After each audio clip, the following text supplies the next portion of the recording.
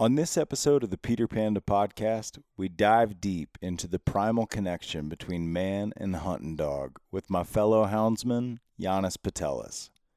3 years ago, Yani and his family adopted a bluetick hound they dubbed Mingus.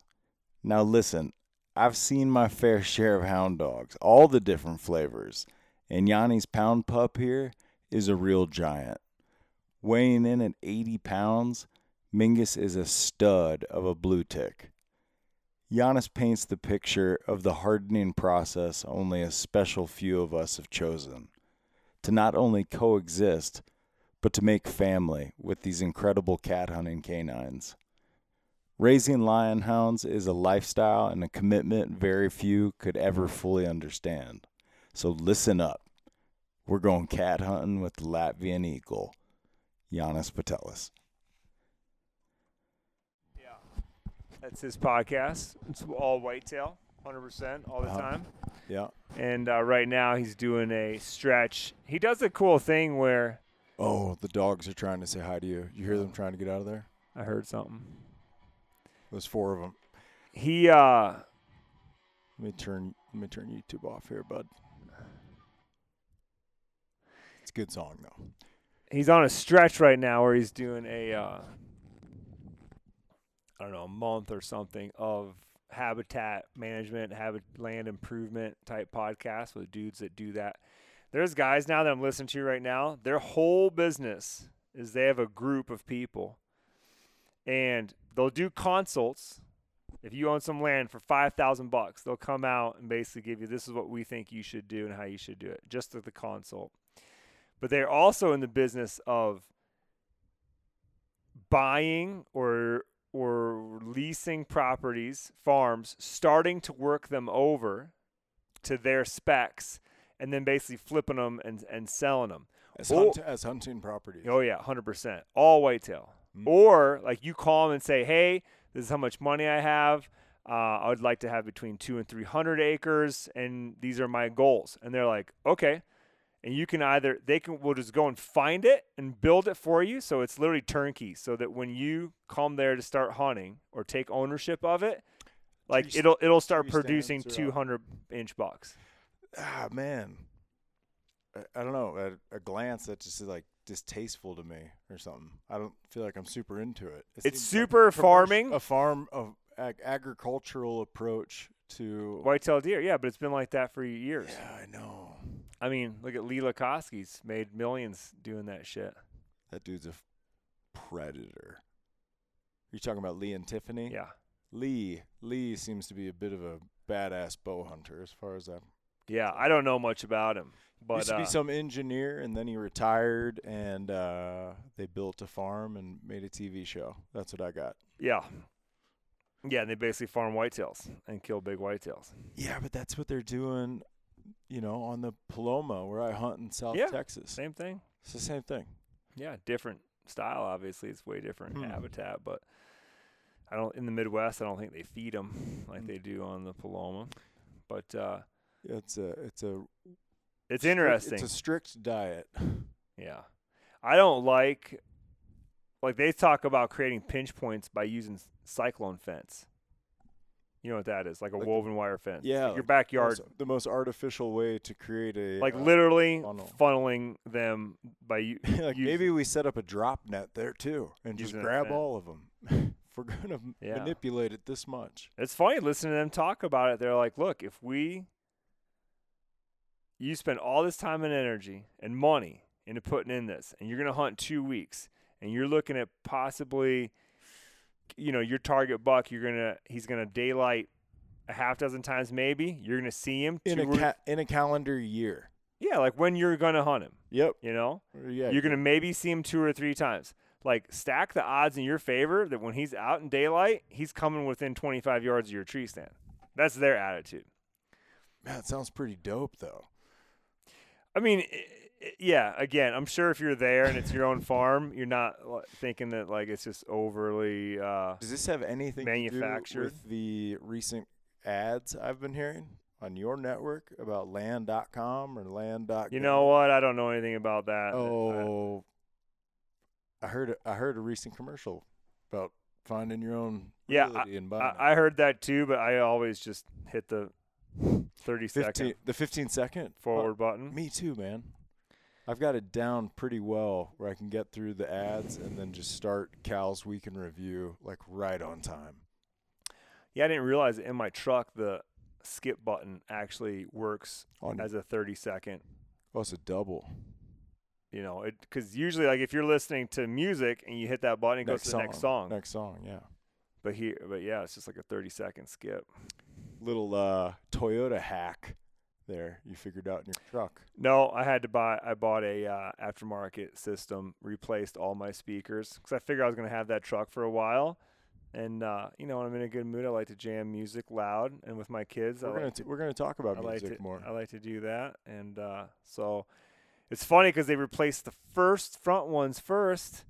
And they're like, oh, those old ones in the back, they're fine. And literally driving home, I'm like, find a good song. Just got my new stereo, my new, speakers, all excited to bump a song. And pick something out, start bumping it, and immediately I can just hear the rattle out of the back. I'm like, fuck. Damn it. So I had to go back and have them do that too. Now it sounds dope, though. Yeah. Sounds like a new truck. Is that the truck in the driveway? Yeah. You know what my problem is with Toyotas? No. Well, I'll tell you. They're too small. You're 6'2". I'm 6'2". I feel cramped. In that truck? Or in a Tacoma? In a Tacoma. Is that a That's Tundra? An old Tundra. Oh, okay. That's pretty gangster. I'm the same way. Those Tacomas are too small. Somehow never go with your truck when we go hunting in the morning. We always get mine and break shit.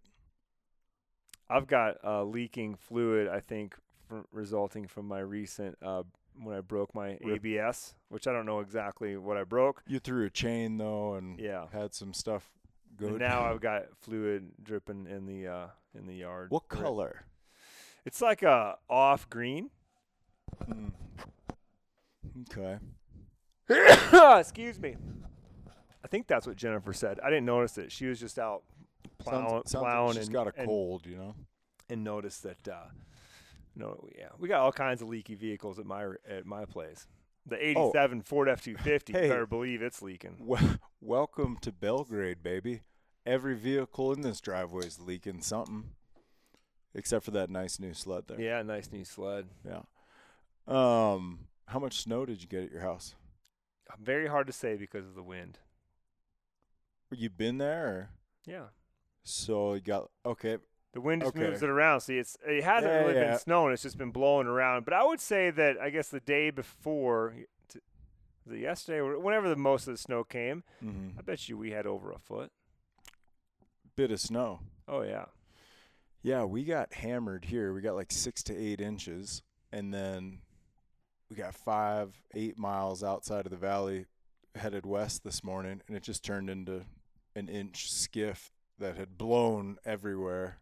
It was just ripping snow drifts everywhere, but not a lot of volume to it. Compared to Bozeman and Belgrade, kind of catch it. It's like a baseball mitt, and the weather comes in from our northwest, and we just catch it. That's the visual I have of it. Yeah, I like it.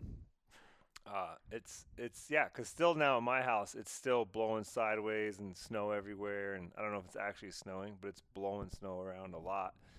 And here it's balmy. Yeah. Yeah.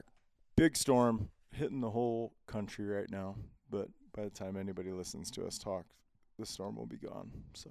Yeah, I love how my buddy, I was talking to him today, he's in Colorado. He's actually getting a warning on his phone about the weather conditions, and he's laughing about they're telling him everybody's got to stay inside, don't drive anywhere, don't do anything, prepare. And he's like, come on, people. It's wintertime. Man up. It's snowing a little bit. It's a little cold. Yeah. We'll be fine.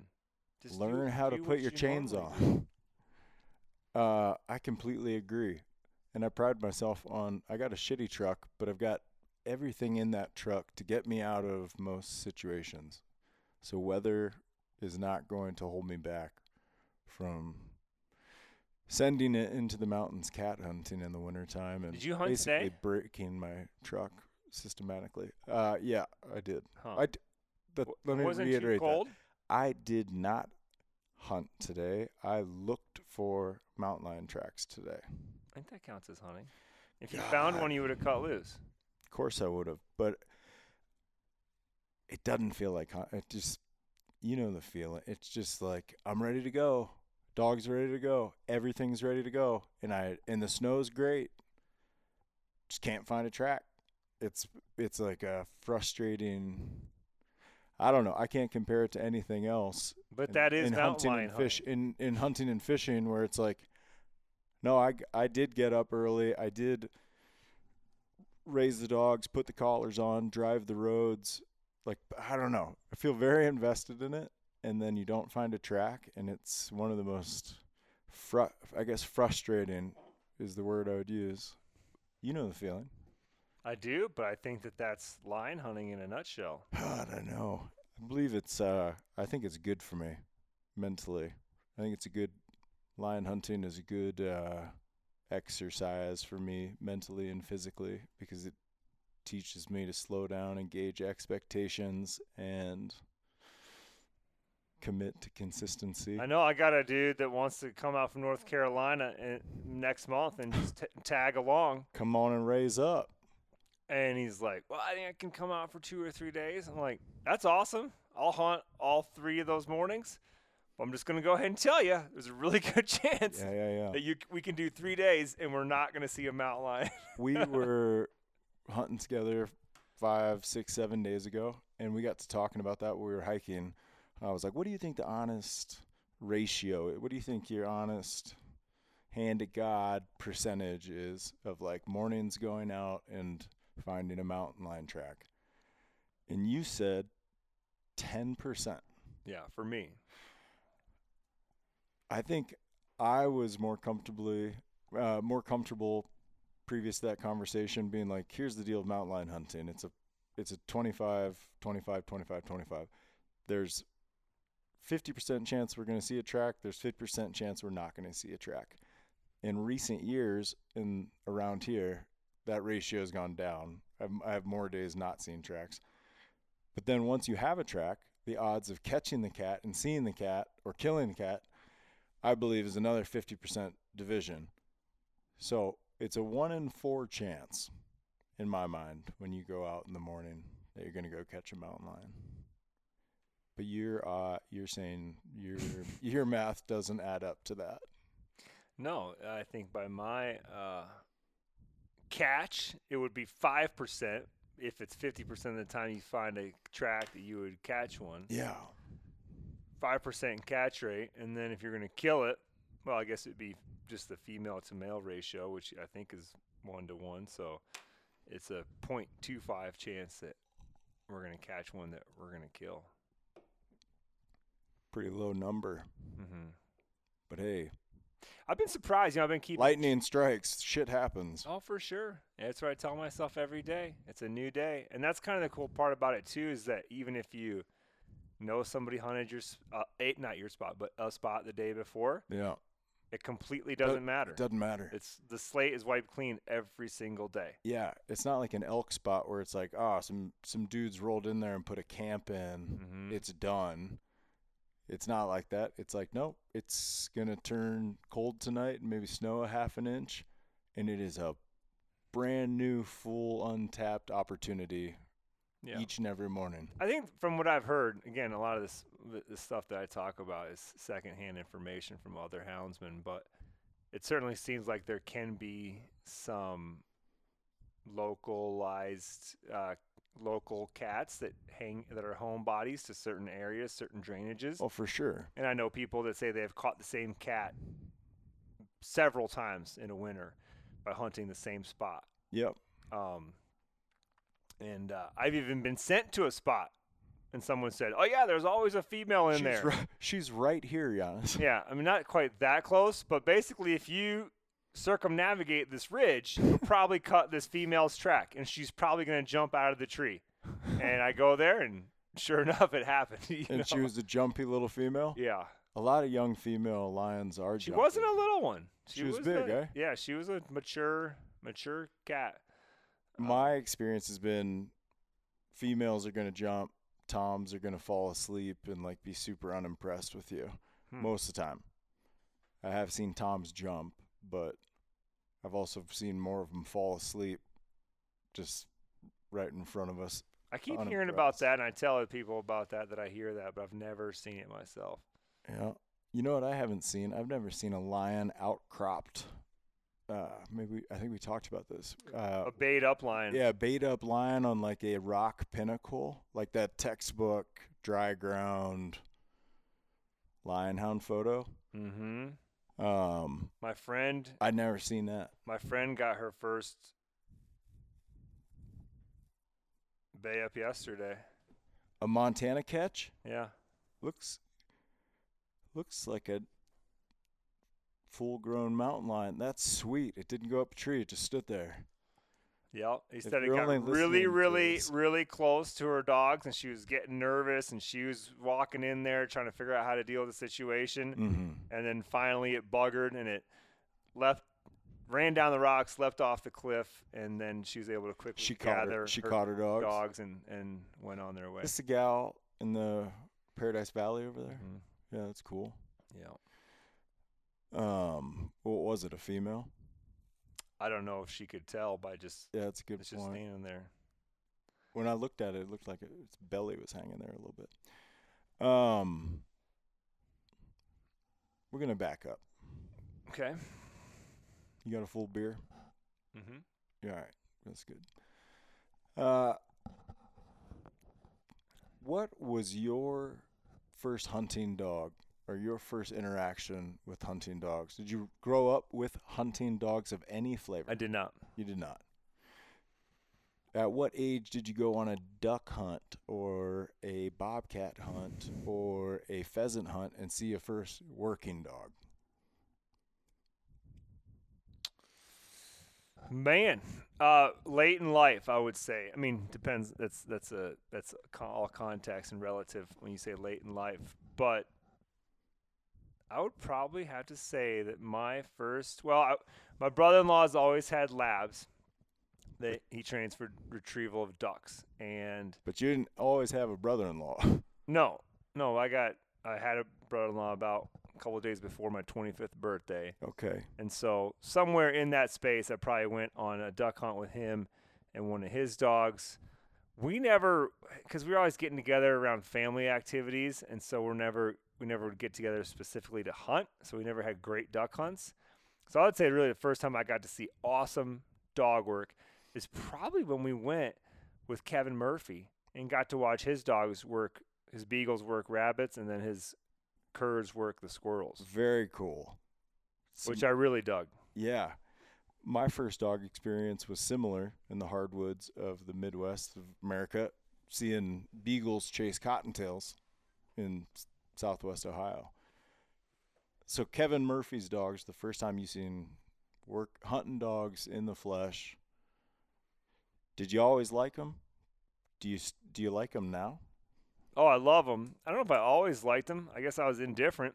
Did you have dogs throughout your life? We had one growing up. He probably passed when I was What kind of dog?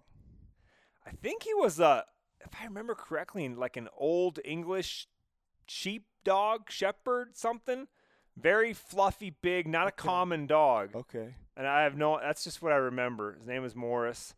But I want to say he passed when I was 10, and then we never had another dog. And then I got a dog when I got married because Jennifer had one. She had a black lab boxer mix.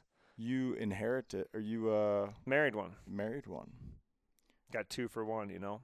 She was a great dog, but she was a total just hangout dog. She didn't hunt. She go hike with you? Oh yeah. Yeah. What was your first introduction to hound dogs of any flavor? Well, if you call those curs that tree squirrels hounds. That's not what I'm talking about. Okay. I'm talking about blueticks, red bones, and walkers. Or plot. Or plots. You got to throw plots in there. Yeah. Not beagles. No, we're not. We ain't talking about blood. We're not talking about small game. Okay. Well, bloodhounds can track cats God, there's very slowly.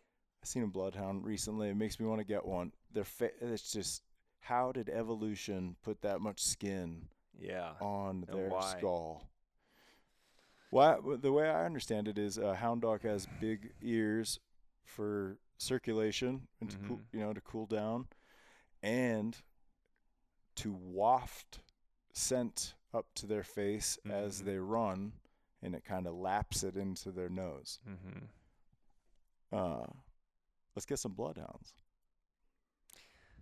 We'd be the bloodhound gang. Our buddy Jake, that we both know, he says that he has like 4 levels of hunting dogs, and he says that Mingus falls on a 2, a bloodhound is a 1, and a lot of this has to do with speed and how fast they're gonna hunt. And then the 3s are his dogs, and then which are treeing walkers, and then there's 4s, which he says are like the super souped up, like kind of out of control, can't trust them.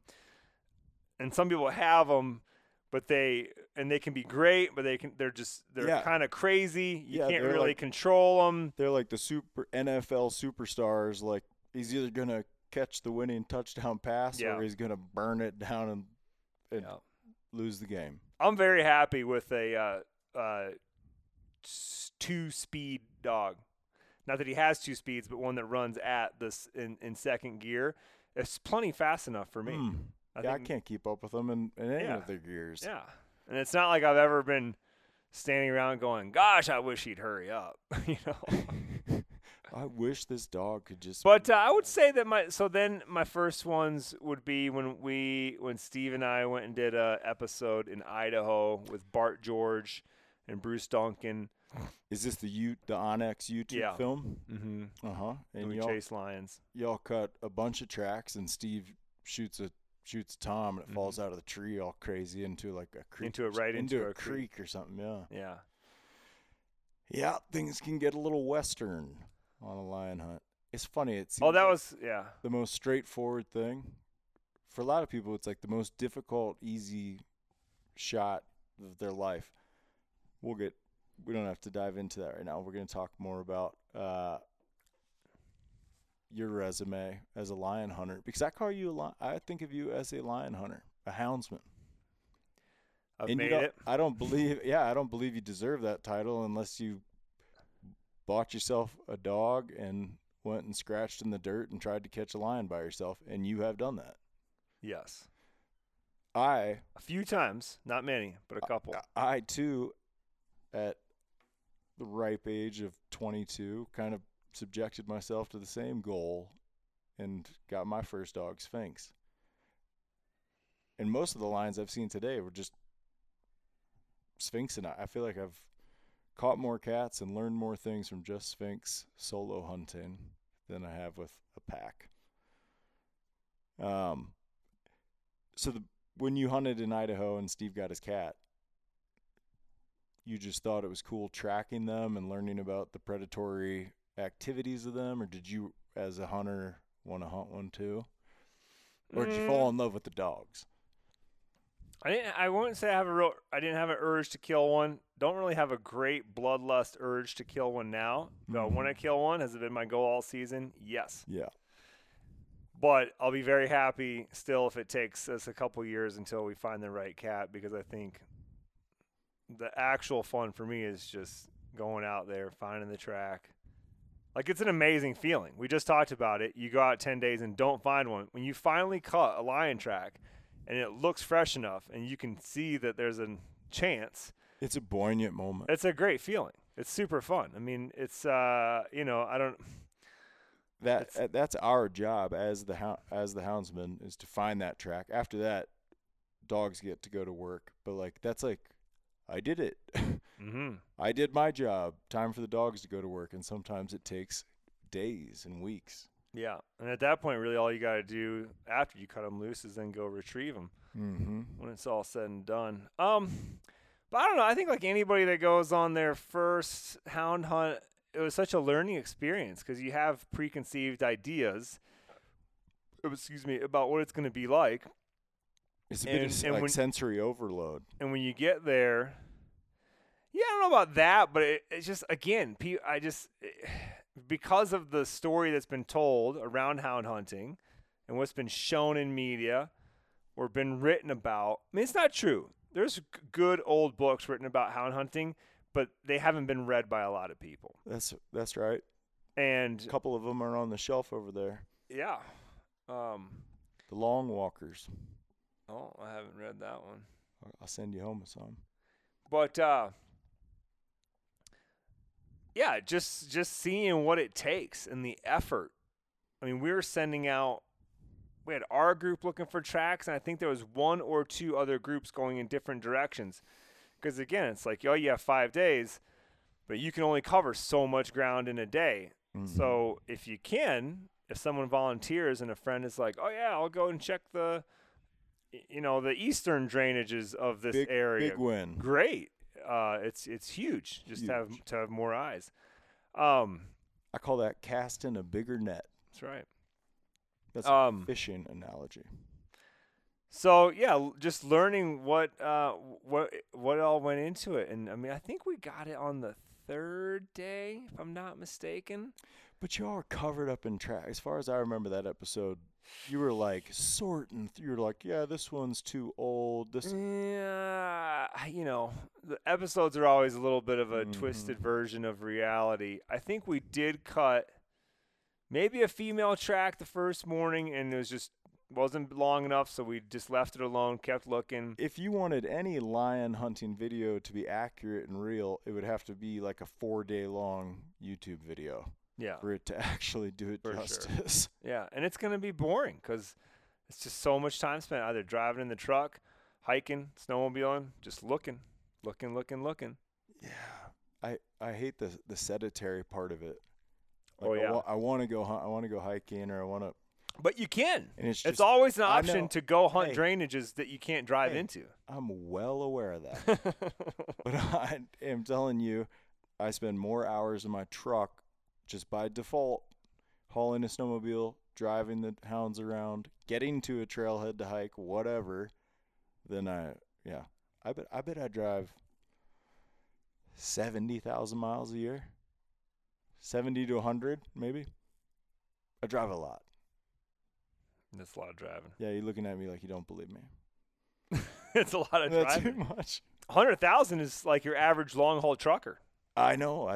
That's what I am. You are. Yeah. Yeah, you just haul hounds. Long haul Pete. So yeah, I wouldn't say that at all fell in love with it, but I learned enough about it on that hunt to have a healthy respect.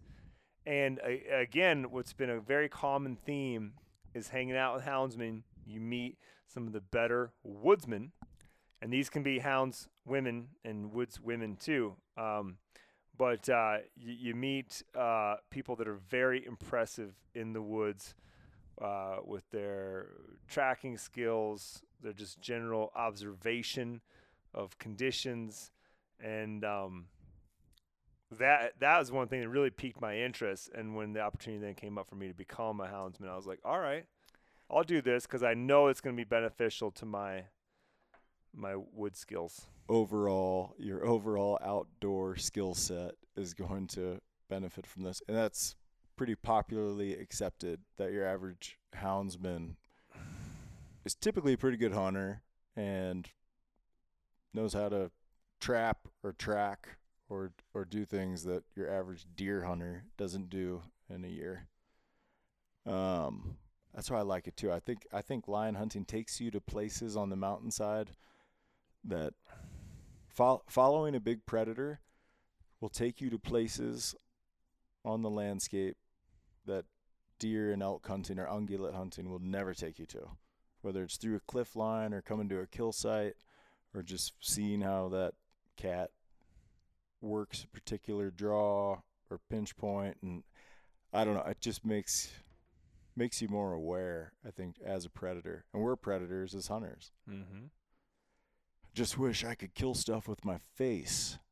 I guess if I get ugly enough, I can. So you said you had the opportunity to become a houndsman. That's not how I would have worded how you got Mingus. I would have worded it. you went to the pound and got a hound. Mm-hmm. But not because I was looking for a hound. I know. My kids wanted a dog. Mm-hmm. I had been researching hunting dogs for over a year, which is partially why it came to a head, because my kids were getting bored of me searching for dogs. What was on your... Everything. Yeah, I really didn't know. I was really kind of, I don't want to say I'm anti-lab, but there are just so many labs, and I know they're great, and all the labs I know are great, and fun to be around with, and they're so loving. A lot of times it's like, really? Another lab? They get fat, and they die when they're 9, and it's heartbreaking, and I don't need any. I raised one. I won't do it again. So, I don't know. And plus, I'm not a huge bird guy, right? Man. I like eating birds. I like shooting birds. Turkey's the exception. I'm quick to say I'm not a bird guy either, but I love hunting them turkeys. So that's the one exception. But they're the avian big game. That's right. They're so different. It's not really bird. It's not flushing bird. Yeah, it's not the bird. Even when you flush them in the fall and then call them back in, it's still not bird hunting. But yeah, I had seriously considered squirrel dogs. I got a lot of hookups for squirrel dogs through Kevin Murphy and getting a little and others. Yeah, and what and I really liked. And honestly, like the summer before, I had fished with the Jack Russell. That was a really cool dog. It was a great dog to have on the river with us. I like a small dog, and I'm talking real small. Makes you feel big. They don't, I guess, but they don't take up a lot of room. They don't eat a lot. They don't have big poop. Everything you're saying is correct, and just like the opposite of what I, as a young man, like buying my first dogs and stuff, went for. I know that now. Yeah. And I want small dogs now. No, I mean, why? Especially now with, Mingus is great, and I love Mingus, but Jake the other day said, well, if you're thinking about a second hound, which I am, I know you. Wife's not, well, I am. He's like, you need to know what you're looking for. You need to start thinking about that so that you're asking the right questions and looking at the right dogs. And he said, so what do you want? I said, I want another Mingus, but half the size. Yep. And honestly, if it was a quarter of the size, if it was a 20 or 25 pound dog, as long as she can make it through, a couple 3 feet of snow and not get too bogged down, and they can go, they're going to get the job done. Well, there's pros and cons to all the different sizes of hound dogs. The little ones have more endurance, but maybe they don't go as fast. The big ones are quicker to jump them and tree them, but maybe they burn up and don't have the gas tank that the little ones have. And then carting them around. That's one of the biggest things, just living with these dogs, getting them from A to B. And, they're just my biggest dog is Trax, and he's a bluetick mutt, and I bet he's 65 pounds, but he's got a big frame. Mingus dwarfs him. What does Mingus weigh? 80. God damn. What are you feeding? He looks a little overfed. I'll tell it to your face. He looks thick. He looks healthy, but all my dogs, I could see their hips. Maybe I should be feeding more. Mingus is it stems from when we got him, he was a bag of bones. Sickly almost looking. So tell me more about that. Where'd you find him? We got him at the Stafford shelter in Livingston. Was it a jerk purchase? I know you were looking for dogs, but was it like a impulsive thing you and your family did? I mean, the girls were on their way when they called me and said, there's 3 bluetick puppies at the shelter. We're heading down there. If you want to have any input, you should get down there too. Mm-hmm. And, and it was just pre-COVID. And I don't know if it was anything to do with COVID, because I don't even really think COVID had really become a thing yet. And all the impulse buying of COVID hadn't happened, because a lot of people got dogs during Is that COVID. right? Oh, yeah.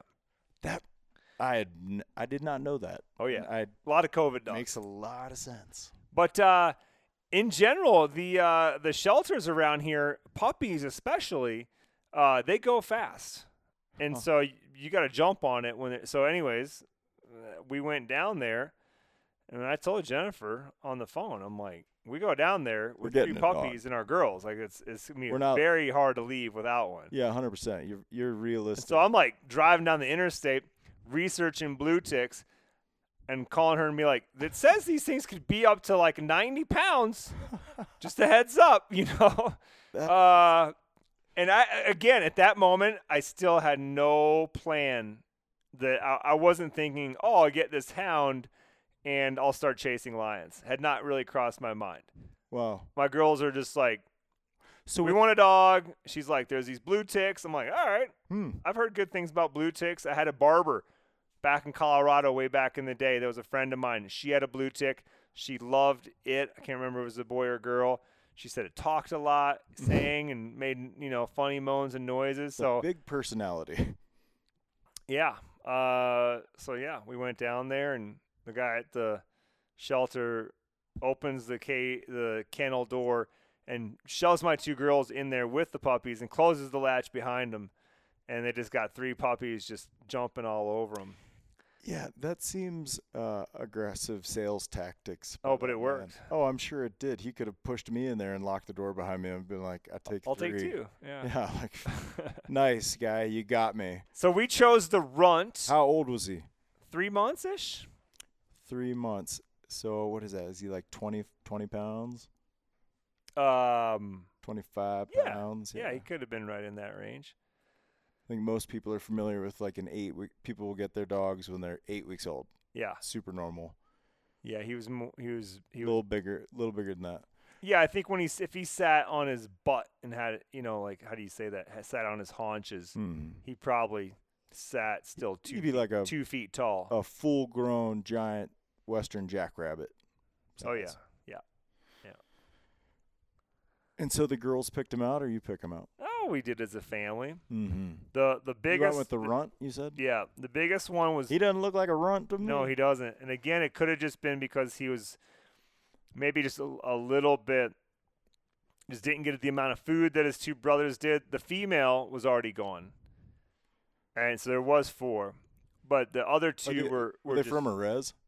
I think so. Harden. Did you get any story? Yeah, they're from Harden. That's it. It was just Barn and Harden. Yeah, sounds about right. And he was a bag of bones, very mellow, kind of chilling. He was still jumping around, but he would take a break, and the other 2 just weren't quitting, just bouncing off the walls, having a great time. That's the problem with judging puppies in that little window of time, though, because you could have gone back to that shelter an hour later, and Mingus would have been the super crazy one, and the other 2 wouldn't have been. I have a hard time going into a shelter and you can't not do it, but you go in and you make these assumptions about these dogs in such a short time window. Like, this is the chill one. Mm-hmm. No, yeah, we met him for 5 minutes. Yeah, you gotta go for it. Yeah, he was a little rambunctious as a puppy, but not crazy. He's definitely grown into one very chill dog. I remember the weeks following this, you, I think, had some regret. I remember texts back and forth from you where you were like, were your hounds this rambunctious? Like, is this normal? I remember getting texts from you and being like, is this in your experience normal? Yeah. Like, this dog's fucking crazy. And I'm like, oh yeah, enjoy the first 2 years. It's gonna be a roller coaster. I remember asking you a lot of questions, but I felt like it was just coming from a place of I don't know anything, and I know that you have some of these dogs. He chewed up a couple things, but it really was never that bad. Never any furniture, like one piece of trim in the house. Did he ever kill your chickens or turkeys? No. He didn't. No, but he also has worn a shot collar his whole life, and so when if he was ever messing around too much, he probably got zapped. How old is he now? 3. This is 3 years ago. Yeah, he might be coming on 3.5. We say his birthday is November 1st, so that's how many months ago? 4 months ago now. Mm-hmm. 4.5. So, yeah, he's coming on 3.5. Yeah, I lose track of all the dogs' ages. Sphinx is getting super old, and I just don't want to confront it. He still likes to get up and go hunting, but I don't like to grind him out in these cold temperatures or anything like this. I kind of cherry pick the days I'm going to take him out. Mm-hmm. What does Mingus mean? It's the last name of a famous jazz musician named Charles Mingus. Is that right? Yeah, we couldn't decide on a name. We had the dog for at least a month and hadn't named him yet. And Jennifer was... You just calling him Dog? Mm-hmm. Mm-hmm. Well, we were calling him all kinds of classic hound I'm dog sure names. your girls were trying out all sorts of nicknames on him. Huckleberry, Hound, But, yeah, she saw a poster of Charles Mingus somewhere in town. And she saw Mingus and was like, all right, that's his name. Wow. I would have bet every penny in my pocket that it was some Latvian deal. And maybe shame on me for making assumptions. I was ready for you to be like, yeah, Mingus was a Latvian war hero. And he's a jazz musician. Mm-hmm. Did you know Jake at the time? So you had a relationship with, what's his name, Bart George? Mm-hmm. Guy's got 2 first names. Mm-hmm. And Bart George is the large carnivore biologist on a reservation somewhere? I think he might just be I don't know if it's large carnivore. I want to say he's just a lead wildlife biologist he works for the Kalispell tribe. It's Montana dirt? Well, it's not. It would be Kalispell. No, it's Washington. That's what I thought. Eastern Washington, yeah. And but yeah, he's a houndsman. And your relationship with him probably was in tandem with getting Mingus a little bit in the last couple of years, or were you hunting with him? Because I know you've gone and darted cats with him. Yeah, I got more interested in that after I got Mingus, Mm-hmm. and it was a great way for Mingus to get some trees under his belt, because you basically, when I go out there, Mingus is part of Bart's research. Like, that dog is on the paperwork, because you can't just show up and be a part of it, right? It's very controlled. In Washington, you can't run hounds. That's right. So my name and Mingus's name are part of that research, so that if we show up, we can participate. That's cool. And you pretty much know you're going to run some cats.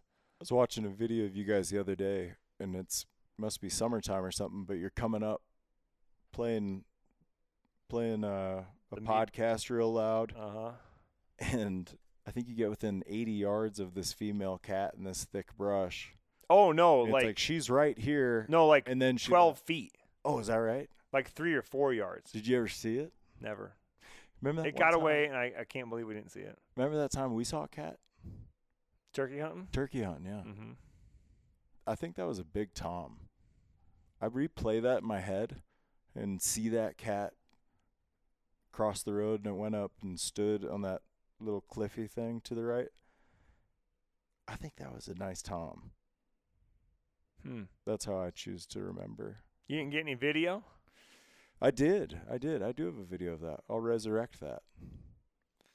Yeah, I don't remember it having like a surprisingly large stature when I saw it, but who knows, a long time ago. I certainly wasn't looking at it as closely as you were. 5 years ago?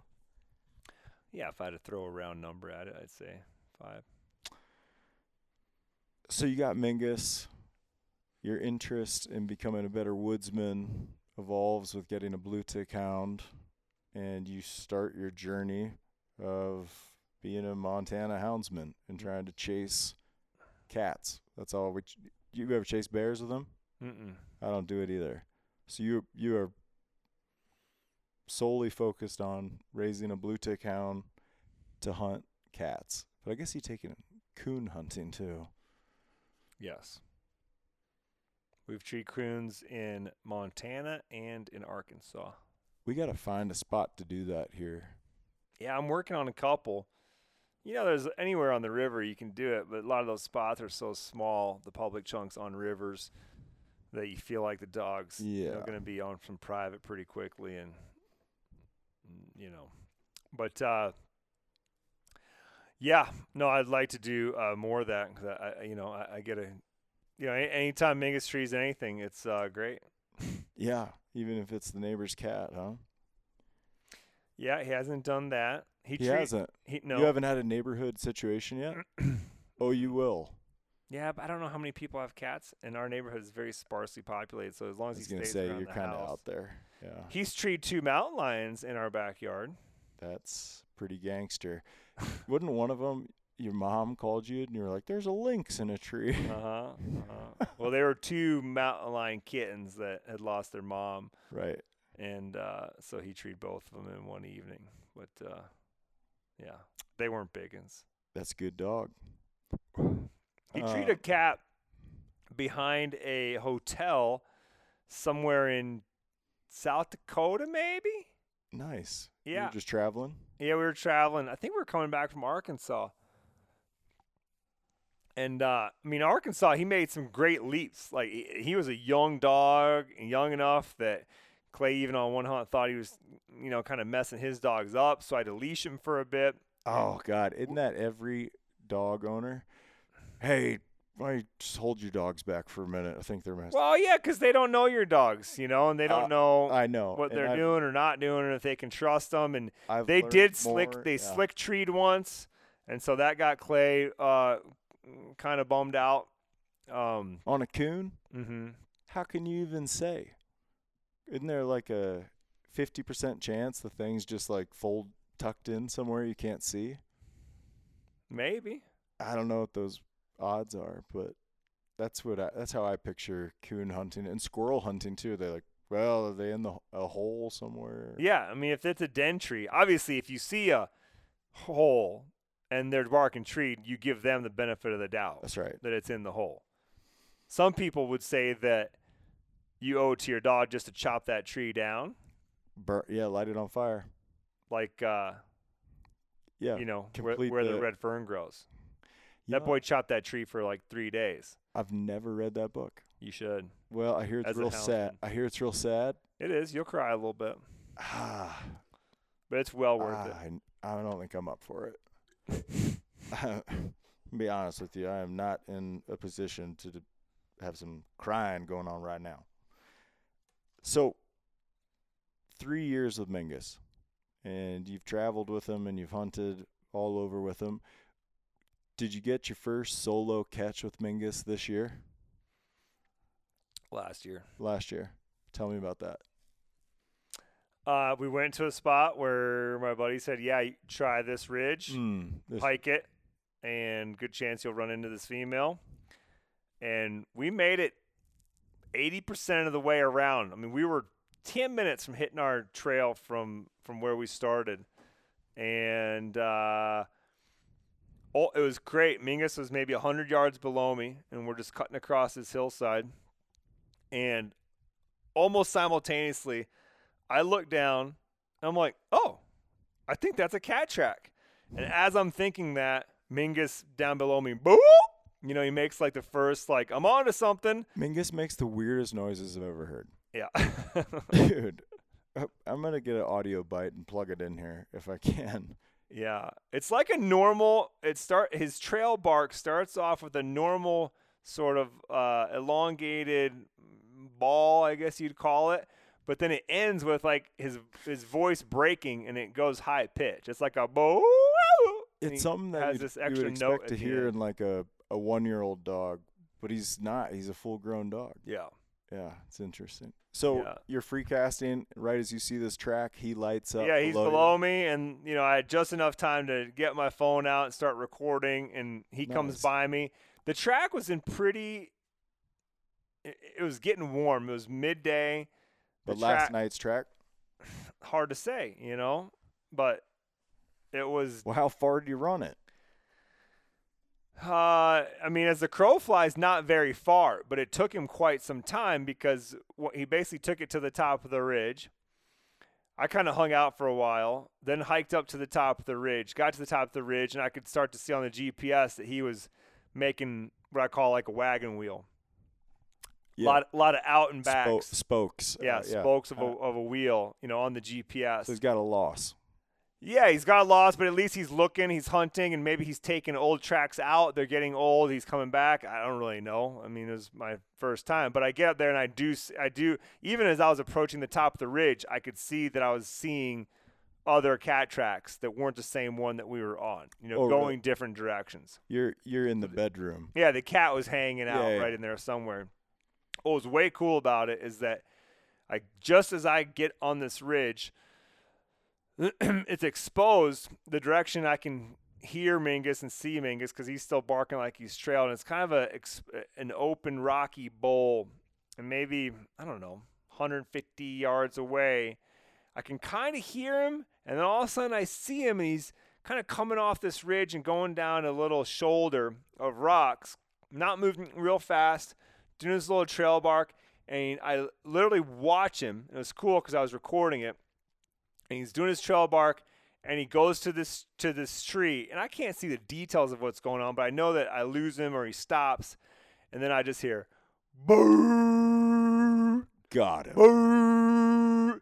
And I'm like, I think he just did his location bark, and then instantly it's bow, bow, bow, bow, bow, bow. He just nonstop starts tree barking. If you're not familiar with hound dogs, the general rule of thumb is as they're trailing something, they bawl, they have a long howl, and then when they tree something and they put their head up, they'll go to a chop of sorts. Most dogs will do this. Yeah. Arr, arr, arr. Yeah. But there's also a very specific, at least Clay says. Oh, absolutely. There's a very specific, I located the tree sound that comes prior, that's different from the trail bark, that comes prior to the chopping. I believe that. And he definitely does it. I think there's if you happen to be listening when he hits the tree. Yeah, he's speaking a like whole when language. he hits that tree and he's like, I've decided this, because sometimes he can't see the cat. He's like, signed, sealed, delivered, Dad. This is it. I ain't leaving. Yeah, there's like 2 to 4 very low-pitched, long, drawn-out foghorns almost. And then he goes into his chop. God, isn't that a beautiful sound? As the dog owner, I don't have kids, but the closest thing I get to like proud dad moments is moments like that. Mm-hmm. When it's like they got it. They got it. And you see it on your GPS and you're sold. Yeah. So yeah, I walked over there. It took me 10 minutes and to walk around this. It's kind of a scree, rocky ridge top there, and unfortunately, it was actually coming down the hill was just sketchy enough where I think I put my phone away, and it was a bummer because I didn't get the cat in that first tree, a picture of it, and I really wish I would have, because it was intimidating to me, because coming downhill at it, I was actually above the cat coming down to it. Yeah. And as I'm getting closer, I'm realizing that I'm going to be less than 20 feet from the cat at a moment, and Mingus, where he's at, if he really wanted to, he could have jumped up and started nipping at the tail. You know what I mean? The cat didn't tree very high. And as I got in close, and it's one of those things you just learn, but as I got in close, the cat bailed. They went all the way to the bottom of the hill. I mean, they dropped 1,500 feet in elevation. And a female cat? Yeah. And she just dipped. Yeah. Just whoosh. And then I think she actually treed twice more. She jumped one more time, and so it was good for Mingus. He got to tree the cat 3 different times, but yeah, that was his first cap. They smell thick. Like as a human being, like I can smell the lion. If we're taking photos or something, obviously everybody standing around is like, smell. You can smell the cat piss. I think is the primary odor. But if I was a hound dog and I saw a lion jump out of the tree in front of me and I got to be right on its ass biting at it, I think that flips a lot of switches for young dogs. Like, this is it, there's the lion, and then kill 1 or 2 of them in front of them, give them a little nibble, and I think a lot of switches go off for young dogs. Solo catch. from that day, tell me a story about like a long and painful hunt. Probably involves a bobcat. Yeah, I mean, that same year we trailed, well, I think it was a bobcat. Looking back on it, I think that Mingus and I tracked quite a few pine martens before we figured out that we were on the wrong track. Thinking you're on a bobcat. Yeah. Yeah. Very common. The other day I went to check a drainage where I was told there was a bobcat track, and when we got there, it was a pine marten track. Turns out it was a weasel. Easy. Here's a quick tip for you. More toes. Pine marten has 5 toes, like a bear, and a cat or a dog, no matter the flavor, only has 4. That's true. And deer and elk just have 2 hooves. Mm-hmm. But it's the way it spreads out.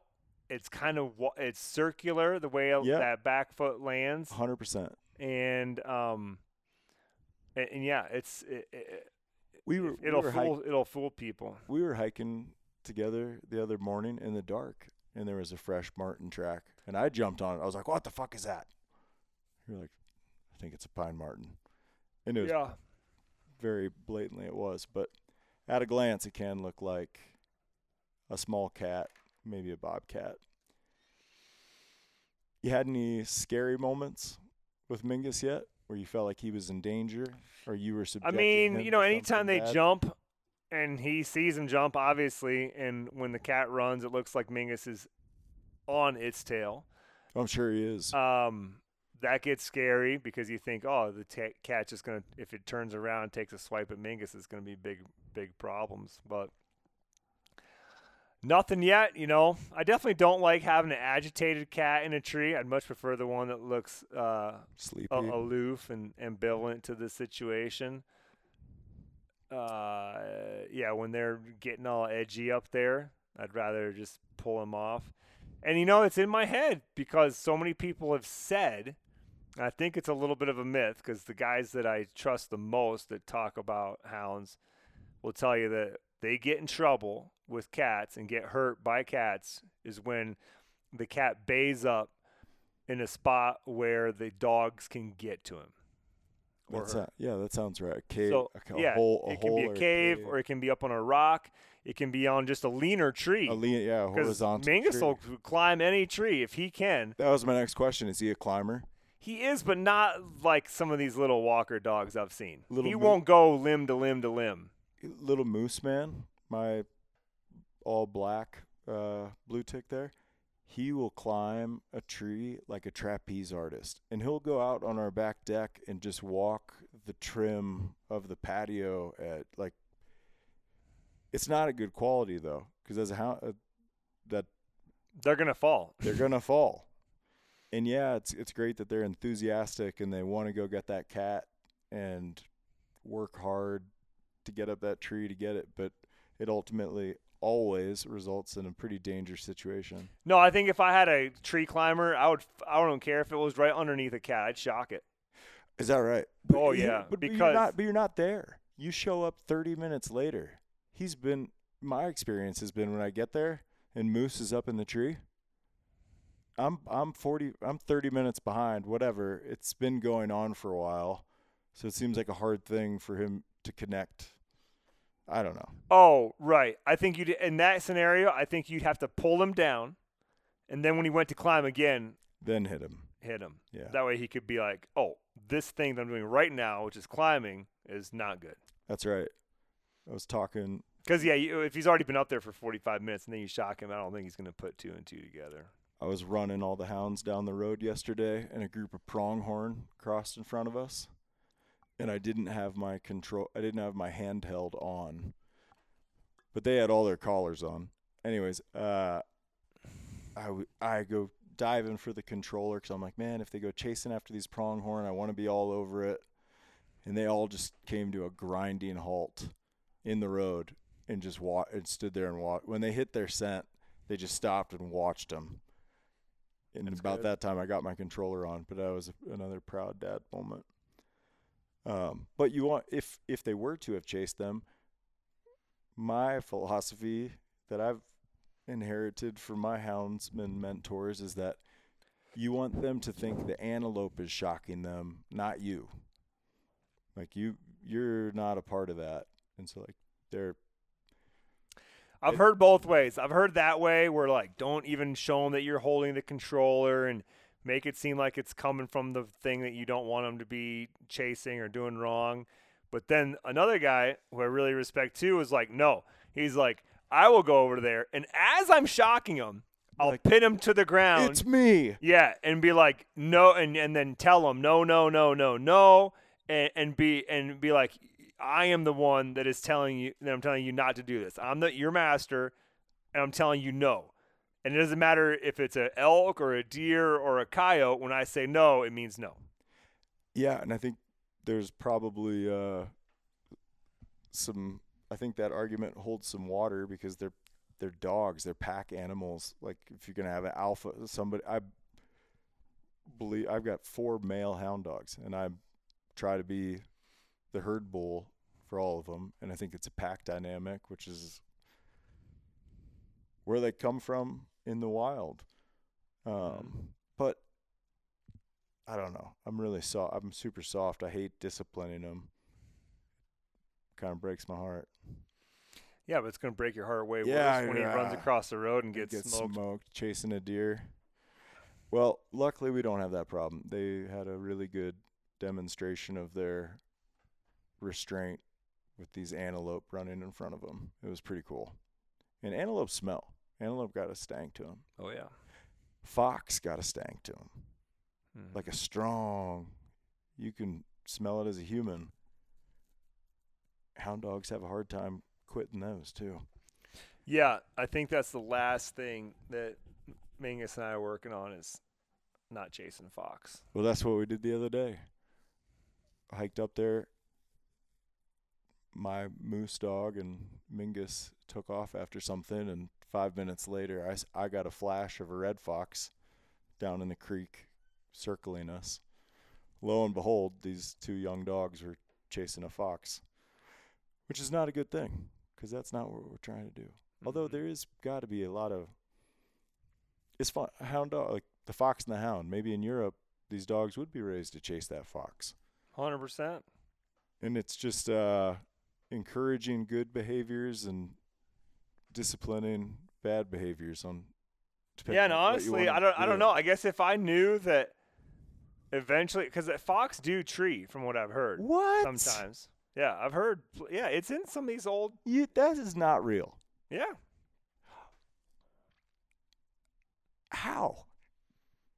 I mean, your dog can climb a tree. Yeah, okay. Why can't a fox climb a tree?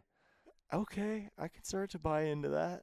Because I do think eventually, that the hounds would overtake them. And just rip them apart. Right, and yeah. I don't want that. Well, the fox doesn't want that either, so maybe he climbs the tree. Right. But if you climb the tree, I'd be happy to go in there and shoot the fox and then have the pelt. Yeah, and be like, good job. This is a good hunt. Mm-hmm. Y'all treat something, and we got it. Yeah, because some people are like, well, at least the hounds get to do what they're there to do, is follow a track out. Yeah, it's hard to – it's kind of some mental gymnastics to be like, yeah, well, to them it has to just be like, this smells good. I want to follow it. But we're trying to curate this one. Yeah. You're allowed. And since it's been 10 days since they got to run anything, yeah, or longer, yeah, a little jumpy. They're bored. Mm-hmm. Me too. They want to run. Me too. Yeah. I wish we should do more fox hunting. I think they're breeding right now. Seems like everybody's seeing fox. I've seen 2 dead on the road in the last week. I don't think I've seen a dead fox on the road in the last 5 years. What snowmobile you driving? It's a Skidoo Tundra with the a new one? 600 EFI. Yes. Brand Spickety 2023.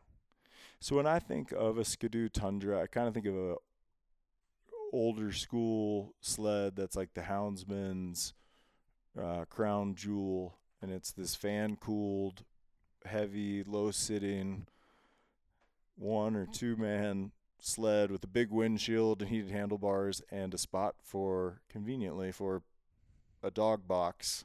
It's got like a basket in the back, a big basket. But that's kind of the houndsman's top shelf sled. You got a 2022?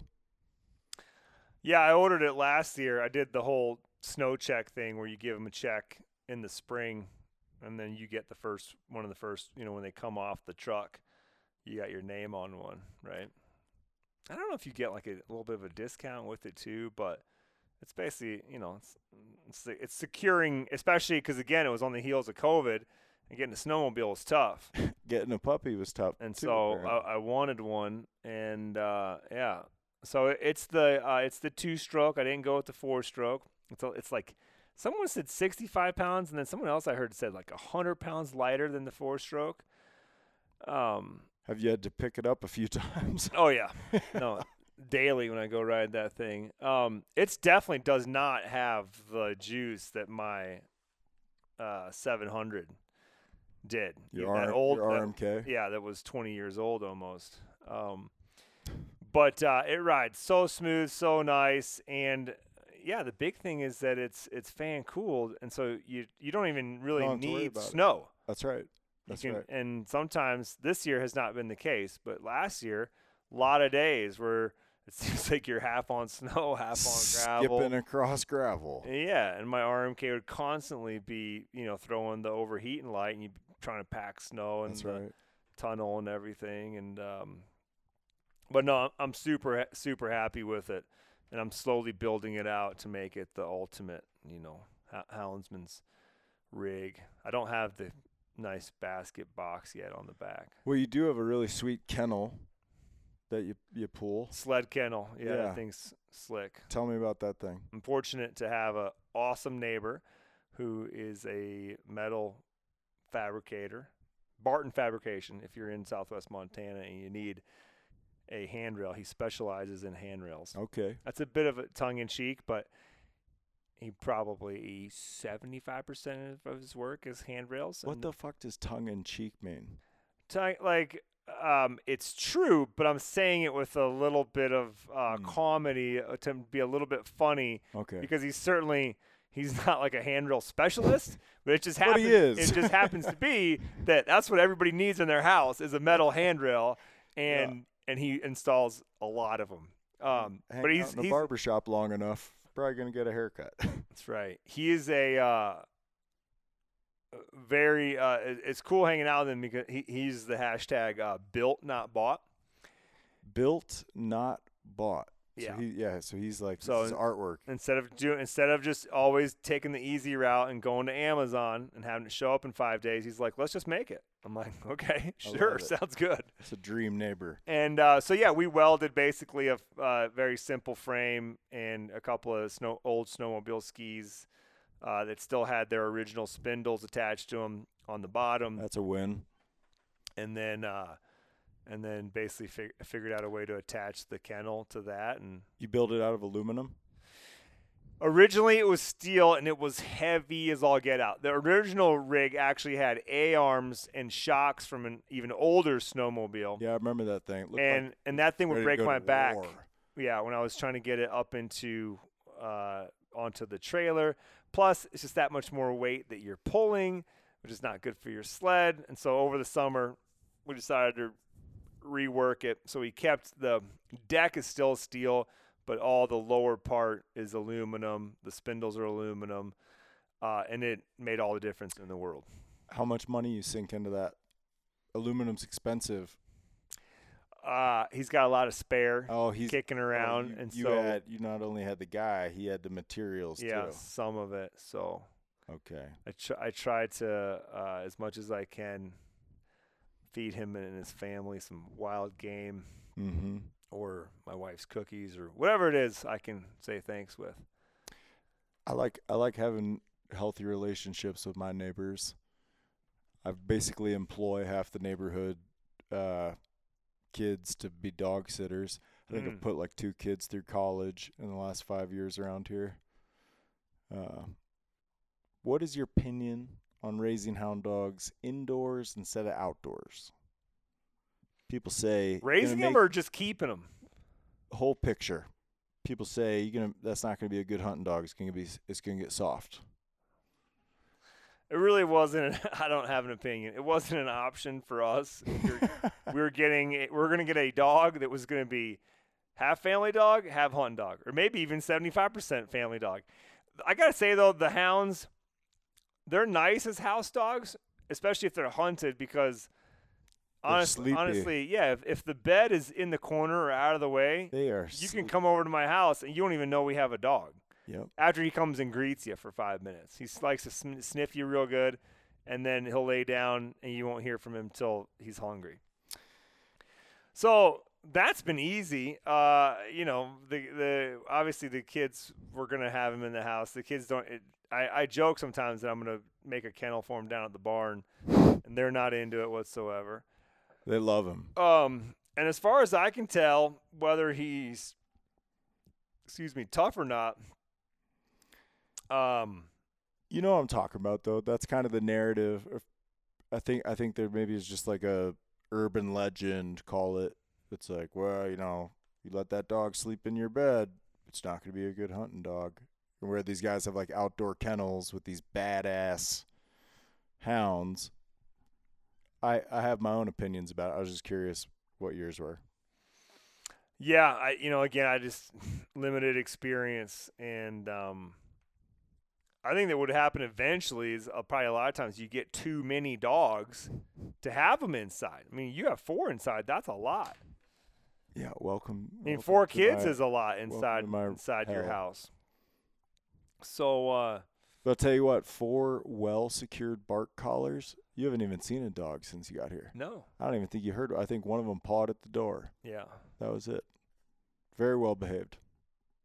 It's because we have law and order and a hierarchy, and these are pack animals, and I'm part of it. Mm-hmm. I watched the episode of On the Hunt last night with you bobcat hunting in western Montana. Mm-hmm. Loved it.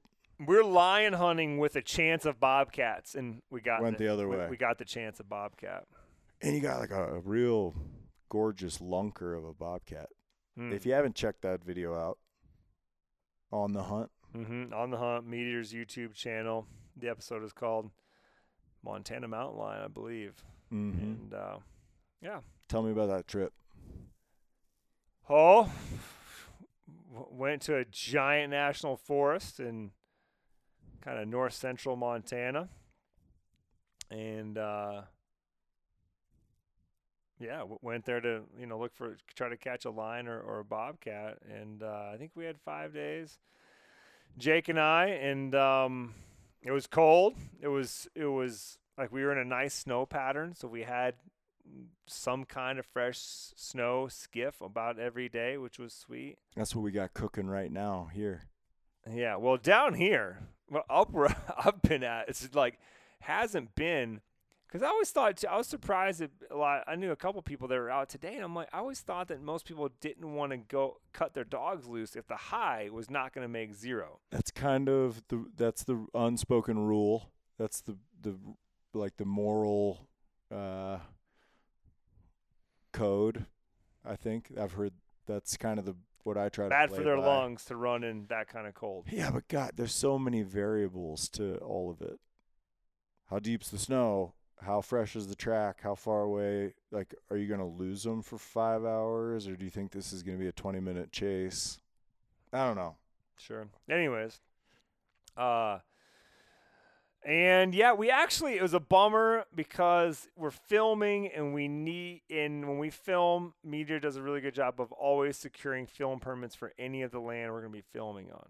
And so just because you got the National Forest permit doesn't mean that you got the state land permits, doesn't mean that you got any private land permits and any other, sometimes there's just some random agency. Maybe there's some public land that's, owned and run by the city in that area or the county. You just don't know. Well, it turns out that a big chunk that we ended up on, and sure enough, caught like our freshest track, walking down the middle of the road, Didn't even run it. Lion or bobcat? Lion. Yeah. Didn't make the episode. County water treatment dirt or some bullshit. Just to protect the place. I'm not going to mention any more details, but yeah, it wasn't under our national forest permit, and so we tried.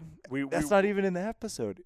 No, we worked multiple angles to get and we actually thought we had a great story going. It was a good story. But had we gotten access, I think it would have gone well with these managers of this property. But anyways, they would have given it to us, but they couldn't give it to us overnight. Like, it was going to take a week to go through the right channels. That turns out this is time sensitive. Yeah, exactly. So didn't even turn out on that track. We probably should. It was public land. We should have just turned out on it and treated it, and then gone about our trip the rest of the week. But we just kept looking for other tracks. So it goes. And we actually cut a mountain lion track on the very last day too. It ended up being it was probably a 2-day-old track. But they moved it a solid, I don't know, at least a half a mile, maybe a mile. They wanted it. And then they found a spot where it's like all the deer in the area were. I mean, we got to a spot where it was just nothing but deer tracks, and you could look any direction and catch like a glimpse of a deer running away from you. I mean, just so many deer. Call that the bait ball. Yeah, exactly. And then there's a logging operation going on. Oh my gosh. Tractors cruising around and this, that, and the other. Even in the wintertime. And so we lost the track. That was the end of it. That was in the episode. But like I said, we did. Jake found a bobcat track. We had split up and checking different zones. He found a bobcat track. He didn't know how fresh it was. It was snowed in a little bit, but we had boxed it in, meaning we gone at least 3 sides. That's right. Of this chunk of woods that where we thought he was at, and didn't see an exit track. And we cut Jake's 2 dogs that are silent on the trail. Man, how did he train them to do that? No, I think they're bred that way. Okay, so yeah, Jake's a hound mentor to both of us, yep. And the bad dude in this episode. But his dogs are super quiet, and my dogs are so loud, and I don't know if I can't. Yeah, they don't bark until the cat is jumped, which is advantageous. Why or how? Jake believes that it allows the cats or the dogs to sneak up on the cat, basically get closer to the cat before the cat is aware of the dog's presence. And where we were hunting, a lot of things were setting up that it would make it beneficial for this because the snow was extremely deep. A bobcat is made to run across that snow. These hounds are not. Mm-hmm. And they can very quickly get out ahead and then start doing maneuvers. Gypsy black magic. Yeah, is what I call it. They jump from tree to tree. They run logs back and forth. They do all kinds of crazy stuff to get away from hounds. And his quiet little dogs, though. Yeah, they just get right. They're coming in, and basically they're only going to bark once they actually see the cat, and it's going to be pretty close. And at that point, the cat doesn't have a choice but just to go up a tree. That's at least the theory. Yeah, well, the proof's in the pudding. Jake is an incredible houndsman, and he's got the resume to back it up, and kills a lot of bobcats every year. Mm-hmm. He was telling me yesterday he was sold a couple bobcats and was getting like $500 for them right now. Oh, good. Yeah, which would be high in recent history. Mm-hmm. I texted him. I was like, "I'm watching you on the TV," and he was like, I can't stand to listen to my own voice or see. He was like, I will never watch that episode. He said, I will never watch that episode. I was like, all right, I'll text you when I'm done, let you know what I think. Yeah, that's a hard thing. If you're going to be in this business, you got to get over it because nobody likes their own voice in the beginning, I don't think. Yeah, no one does. That's a fact. And then I think there is a threshold where you're like, yeah, that's just my voice. I'm familiar with it. I've heard it enough. Mm-hmm. Did you eat that bobcat? We did. Spencer and I ate it for an episode of Pardon My Plate. I think it's season 2, episode 3. He really wanted to, anything he did on that show, he really wanted to do very simple preparations so you could taste the meat. So he did a very simple, light brine, and then we smoked it. And it came out very ham-like. Ham-like. I would call it. Yeah. I mean, it was good.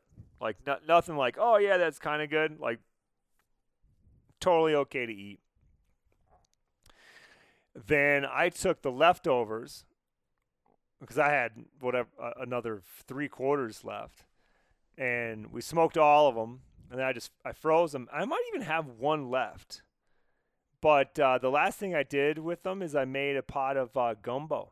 You did. Did some sausage. Did that. Chopped that bobcat meat up into chunks. Kind of shredded it. Put it in there, and it was delicious. Yeah. I've ate a little bit of lion, but I've never had bobcat. I imagine that's identical. Yeah, I don't think many people could tell you the difference. That's the thing, man. It's like the tofu. It's the tofu of wild game, right? It doesn't taste like nothing. You can kind of do whatever you want with it. But it can carry trichinosis. Mm-hmm. So you got to cook it a long time. Not necessarily a long time. You just got to 170. Yeah. Well, they've dropped it now. Is that right? 150 will do it. Yeah, you already got it, so. I don't anymore. I could get it again. I thought that shit was for life. You thought wrong. Is that right? I thought it lived dormant in your muscles forever or something. It lives dormant in your muscles until the process starts again, but it can't live forever. That little cyst eventually just breaks down, and then your body just absorbs the whole thing. We ain't going to live forever. At some point, the vehicle doesn't last either. Yeah. We had a funny talk the other day when we were hiking about shooting mountain lions with a bow and arrow. Yeah. And what that, and who does that? Why would you do that? What pros and cons to that? And you had a really funny but kind of strong opinion about it, and that you hit the nail on the head.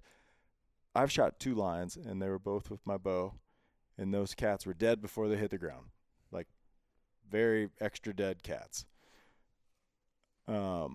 I've seen archery shots go wrong. I've seen rifle shots go wrong. It's somehow the most difficult, easiest shot of your life for the average person shooting a mountain lion. Well, I think that even a big one is, let's say, 150 pounds, and that's a freaking giant. That is. And when you think about it, 150-pound whitetail, the lungs on that cat are probably half the size. That's right. I'm guessing, but half the size of that whitetail's lungs. Whitetail's lungs are maybe 8 inches square. So, yeah, bring that down to, you're talking that it could be 4 or 5 inches of lungs. The heart is maybe a baseball. It's not a big target. Oh, yeah, that's interesting. So you're not, I wouldn't attribute it to the anatomy. I would attribute it to just the human element. Oh, sure. There's some shaking going on. I see it a lot in bear hunters too. Like if maybe you shot 100 deer in your life, but you get a bear in your crosshairs and you really just come unglued, and you might be a proficient hunter. But anyways, the archery aspect of things, my opinion as a houndsman, people say, what weapon should I use if I want to harvest a mountain lion? I tell them, bring the biggest damn rifle you got. Extra dead cat is extra good by me, because a wounded cat is a big problem. Mm-hmm. And if you own the dogs, you want to skip I hope I never have to deal with chasing down a wounded lion. You have not done that yet? No. I've done this several times, and it is nightmare fuel. Have they ever bayed one up and gotten in a fight? Yes. Ugh. Yeah. 2 years ago, Sphinx fought a tom dying in a creek, and the hunter slid down the hill, had a lever action 30-30, and shot the cat in the head at like 2 feet while he had Sphinx. And the hunter just literally slid up from me to you and shot it. Sphinx has the scars to show it. luckily, I've had to staple couple Sphinx and tracks a couple times after little scraps. One time they fought a bobcat, and the little bobcat on the ground ripped their thin skin up. Pretty bad. Bobcats are no joke. You got a staple gun? No. You should probably get one. I'll try to get one for you. It's a good thing to have, because those hounds have such thin skin. You got some more cat hunting ahead of you, or are you thinking about turkeys now? I'm definitely thinking about turkeys because I'm going to Florida in a week. Is that soon? Yeah, next Thursday. And that is for a Osceola? That's right. Osceola turkey. And you're hunting Florida public land? Mm-hmm. That's wicked. Mm-hmm. Yeah, should be good. I think we might have a little private lined up, too, for our second hunt. We'll see. It never hurts. No. But, I'm looking forward to that. But at the same time, I'm lucky where I have the ability now to schedule days and time to, at least I say go line hunt, at least go look for tracks. Yeah. And, it depends on how early you get up. You can look for tracks for 4 or 5 hours and still be sitting at your desk by 9 a.m. And knock out a full day of work. Although usually if I do that by about 3, I'm starting to get a little cross-eyed, a little tired. But, I don't know. I'm hoping to, I don't know. We got what? It's like the middle of February. We got till the middle of April, so we got 2 months. And a lot of quotas are open. I'm hoping, yeah. And I don't care if they all close. I'll still be out there. Of course. But I want you to get one. Oh, thank you. Yeah. Really I'll definitely still be hunting and getting after it. Pitch me your new podcast. Gear Talk. I love it. Gear Talk. Jordan, Bud, and I co-host that. And you guessed it, we talk about gear. We've only done 10 episodes. Some of our recent episodes, we did one sometimes we have gear experts, we call them, on, and we talk about, like recently we had a gal on, Heidi, from Nick Wax, and she talked about gear maintenance, and mostly talked about outerwear and boots. Waterproof and stuff. Yeah, keeping your waterproof gear working well, keeping your waterproof boots working well, keeping your boots lasting a long time. It's, a lot of this gear, it's high-end stuff, but if you don't take care of it, you're not going to get anywhere near the life out of it that you could if you take care of it. And most people don't wash their hunting clothes. Not nearly enough. We've also covered topics like what goes into building a boot. We've done some, episodes where we just answer listener questions.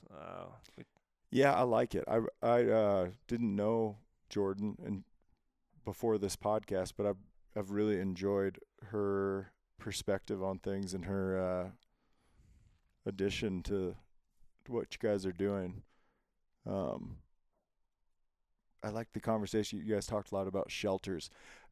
I want to get one of these floorless shelters. You got to talk about this more. Mm-hmm. They're nice.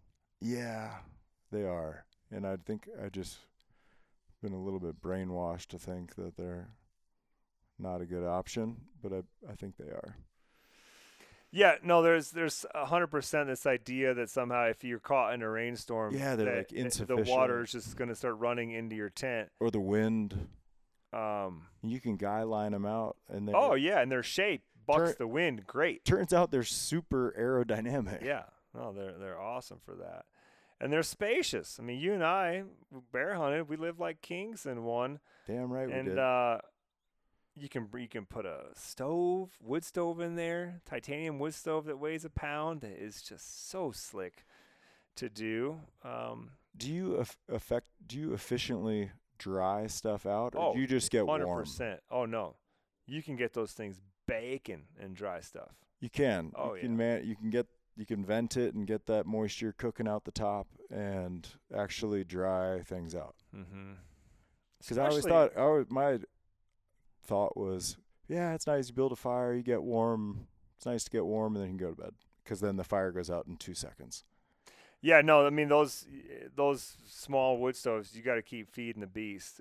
It's not like you're going to stoke it and then it's going to be ripping 2 hours later.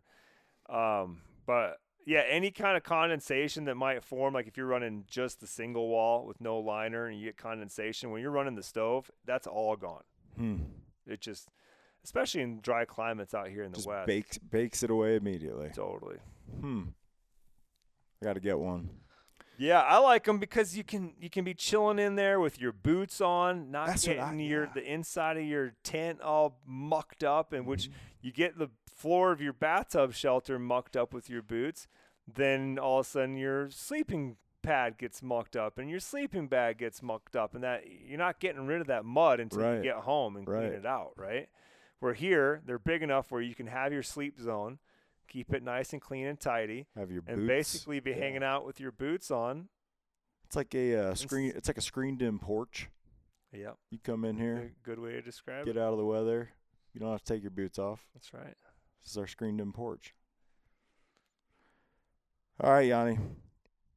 Let's do some more cat hunting before season closes. Yeah, buddy. Thanks for coming over, bud. Yeah, we got 60 days left, so plenty of time. Boy, that sounds like a lot.